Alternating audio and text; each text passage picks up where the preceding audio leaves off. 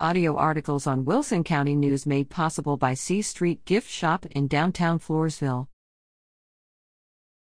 Pickup rolls over in crash.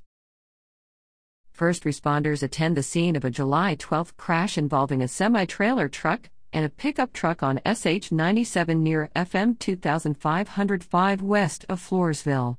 The Monday morning crash caused the pickup truck to roll over, and 3 of the 4 occupants of the 2 vehicles were injured.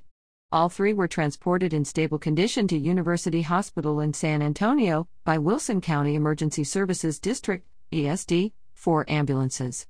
Texas Department of Public Safety Highway Patrol troopers, Wilson County Sheriff's Office deputies, and ESD 5 firefighters also responded to the crash.